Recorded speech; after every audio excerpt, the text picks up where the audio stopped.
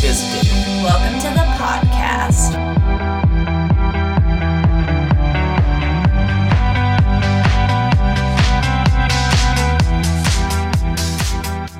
I'm Ben.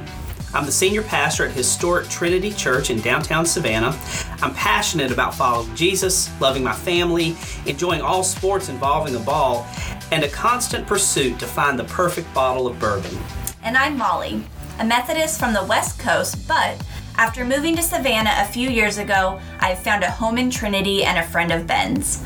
My greatest joy in life is simply sitting on the front porch with my husband, my crazy dog, and a great bottle of red wine.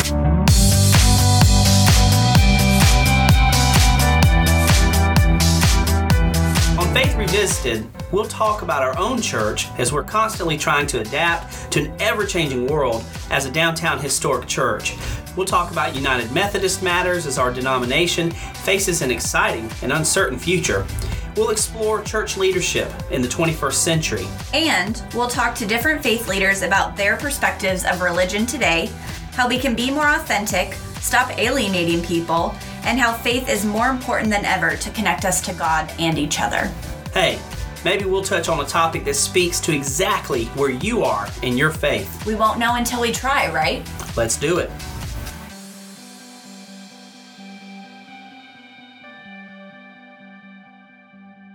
Today, we're looking at three important topics of our church history, our current reality as a historic downtown church, and where we see the future going. The first point we're looking at is that Trinity Church was founded in 1848, and it actually started in 1812 at a different location. This means we've seen a lot of history.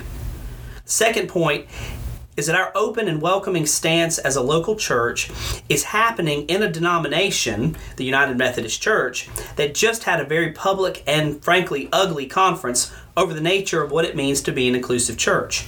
The third point we'll look at is that we'll begin a discussion of where we see the future of Trinity Church, and really churches in general, in light of our past, our current realities, and how we seek to welcome others into the life of the church moving forward into the future. So Ben, can you give us SparkNotes version of the founding of Historic Trinity Church? We are called the Mother Church of Methodism. What does that even mean? Well, we were the first Methodist church in the greater Savannah area. We're the mother church for a couple of reasons. We were first, but secondly, because we helped birth, I want to say 7 or 8 different congregations since 1848 in the Savannah community. So we began in 1812 as Wesley Chapel at the corner of Lincoln and Oglethorpe, and members of that group were actually, they had links back to the original class meetings that John Wesley helped establish in Savannah in the late 1700s. The John Wesley. The John Wesley, yes. Wow. The John Wesley. Before the Revolutionary War, these class meetings were happening. They took a little break because of the war, and then these folks and shopkeepers and business folk who'd been a part of that decided to start a church in 1812. And then by 1848, they'd grown to over 150 people, outgrew the space that they were in, and they decided to move across downtown, and in the process of moving, changed the name from Wesley Chapel to Trinity Church. And they were actually deeded the garden from the famous Telfair family that museums are named after now, and they planted and built a church. They have a sanctuary, and at that time a one-story education building directly behind the church. And we have been here since 1848 through wars and tribulation and all kinds of American history. We have been here on Telfair Square for all of that time. That's really great. And it has been welcoming of all people for quite a long time, right? This isn't a new statement. Well, I think the church would say it's been welcoming of all people because we're a church, but this intentional stance toward being radically welcoming of all people really roots back to the 1990s. The pastor at the time was Reverend Dr. Ralph Bailey. The church had gone through an interesting point of its history because in 1991 the education building burned down, and the church had kind of gone through some hard times with pastoral leadership. It had been declining for a couple of years in a tremendous way, and then fire broke out, and I mean, just the building was left in shambles, and the membership roll was pretty slim. Ralph and his leadership decided that this is the time for us to become an intentionally welcoming congregation, and so Ralph began reaching out to different agencies and advocacy groups, and opening our space up to let people come have programs, and really putting the message out there that Trinity Church is a place for all people, and that we really mean it. We mean that all people are welcome in the life of the church. The pastor that followed him for the next 14 years, Reverend Enoch Hendry, just kind of amplified that message even more. And so I'm really inheriting about 30 years of a foundation that this church goes out of its way to say that it is welcoming of all people, of all ages, of all ethnicities, all stages of life, gender, sexual orientation, whatever it may be. We really make it a point to say everybody's welcome. That's great. So in turn, the United Methodist denomination, what is a little bit of background? What happened recently? Why was it in the news? What's going on? Yeah, we had a little bit of bad PR the last couple of weeks. Yes. Yeah, you probably read in some major publications, national news outlets carried a general conference. It was a special called general conference. We do them every 4 years. They happen to fall in presidential election years, but in 2016 we said we were going to have one in 2019 to deal specifically with the issue of what does it mean to be inclusive of LGBT folks.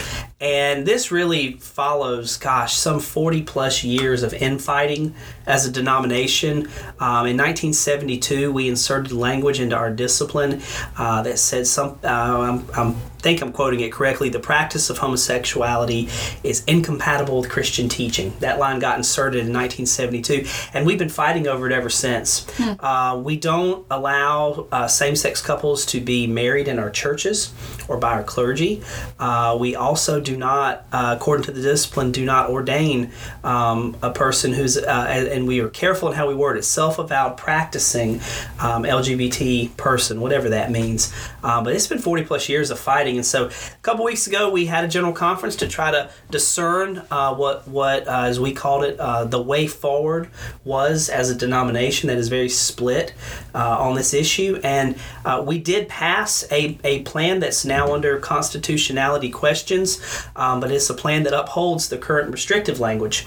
And it's a vote that I think percentage-wise was split 53-47, but it was a matter of 54 votes. That's very close. Yeah, 54 votes over, out of 800 plus people. And it wasn't received well by a number of people. And even the people who it was their preferred plan, I've talked to more and more of them who said, I didn't feel like anything was won. The fighting was evident. The division was evident. The spirit was just very negative. And so, we've kind of been dealing with that for a couple of weeks back to our local churches and trying to decide where does the United Methodist Church go next? Where do our conferences go next? Where do our local churches go next? And at Trinity Church, we recently, in the past few months, voted to be We are officially a reconciling ministry church. So what does that mean? How does this affect us? And we are in the South Georgia Conference, so we kind of stick out like a sore thumb. So are we swimming upstream? What's the deal? Yeah, so back in October, we kind of took that foundation of being an inclusive church and discerned a process of saying that we felt God was leading us to officially become a reconciling church, to join Reconciling Ministries Network, which is a network of churches and people. You can be a Reconciling Ministries member if your church is not a member, and it's really specifically for United Methodists who want to make sure that the church is open to all persons and most specifically persons who identify as LGBT. And so it's churches that we write welcome statements, and we make sure that everything we do tries to be in line with that notion of being radically welcoming. So, we did that back in October, and that was built off of the foundation, as I mentioned, of 30 plus years or so of being that open and inclusive church. I'll read for you real quick our welcome statement. It's a little bit wordy, but I think we kind of did this to try to capture the fullness of it all. So here at Trinity Church, we believe that God's grace and love extends to all people, demanding of us a radical inclusiveness for Trinity Church. A radical inclusiveness means we believe when God offers grace to everyone, God doesn't care what you are, who you've been, where you come from, what the color of your skin is, who you love, what you believe or doubt, how old you are, how much you earn, what what your range of physical or mental abilities is, what your sexual orientation is, or what your gender identity and expression may be. God doesn't care because God loves and extends grace to everyone, regardless. At Trinity Church, we seek to follow the example that God sets for us. I love that. We'll put a copy of it in our show notes on our website so that you could read it. But so what does that mean in the conference we're in South Georgia? Yeah, we stick out a little bit. We are the second of 600 plus churches in South Georgia. We are only the second to officially become a reconciling church. If we're talking about the way recent votes in our conference have gone, there's been pieces of legislation and things to address issues of inclusivity, and they've been voted down pretty strongly. Within our conference, I'd say we are definitely a minority on seeing the nuances of the fact that while Scripture has a hard time discerning what marriage looks like. I mean, and I say that because, yes, we can all point out the favorite verses of scriptures between a man and a woman, but, Old Testament vision of marriage is very dysfunctional, Yes. Polygamy is common, and just all kinds of abusive things that we'd say now are common. But in light of that, we read Scripture through the lenses of the gospel of Jesus Christ. And as such, we believe that God makes each of us with a certain amount of grace within us, and to deny someone access to life in the church violates the gospel call that says everybody is made with grace and everyone is made for grace. Absolutely. Yeah. And as a leader, how do you understand the issues of welcoming all people? Is this a social justice thing? Is it more? Yeah, I think a lot of people would claim the issue of being inclusive as being a justice issue, and I think it is that, but I don't think that's the fullness of it at all. For me, the issue of inclusivity of all people, and then we're talking about LGBT people because that's the hot button issue for the church today, but it's all people. It is an issue of evangelism. It gets to the very heart and the very essence of what the gospel looks like. I mean, Jesus had this way of just always identifying people on the margins and people on the outskirts and people who've been shunned and marginalized by society. And it was those people that he loved nothing more than to give his attention to give his love to. And in these experiences with Jesus, these people who otherwise society would forget about or marginalize, they're brought into the center of what it means to be loved by God. And so many of them, time and time again in these stories, have stories of redemption, that this experience with Jesus redeemed their life. And so for me, for the church to welcome all people is for the church to live into the great, massive, mysterious, beautiful call of Christ that says everybody is deserving of God's love, and everybody is made as a child of God, and everybody is at least offered and challenged to live into the call of discipleship, to lay down our life, to take up our cross, to follow Jesus. And we shouldn't be putting barriers and lines of division and walls between us. If that's the call to everybody, we should open those doors as wide as possible, because following Jesus is hard enough. I mean, who are we to put divisions on who's allowed to even do it? Exactly. Yep, it's something you work for every day. Absolutely. So it's really an evangelism thing. We really make it a point to say, I mean, justice is definitely a part of it, and rights and access, but more than that, it's about a life-changing experience with Christ, and it's about the church fostering that life-changing experience for all people. And everyone deserves that opportunity. Absolutely. Yeah. Absolutely. That's great. So that's going to wrap up this first episode. So thank you so much for your insights. Next week, kind of what do we want to hit on? We're going to hit more of the future of Trinity Church? Yeah, I think I want to talk about the future of this church, but also in light of the future of just churches in general. I think a lot of us are in similar places and struggling to find out, what does the 21st century have for the church? What are the challenges we face?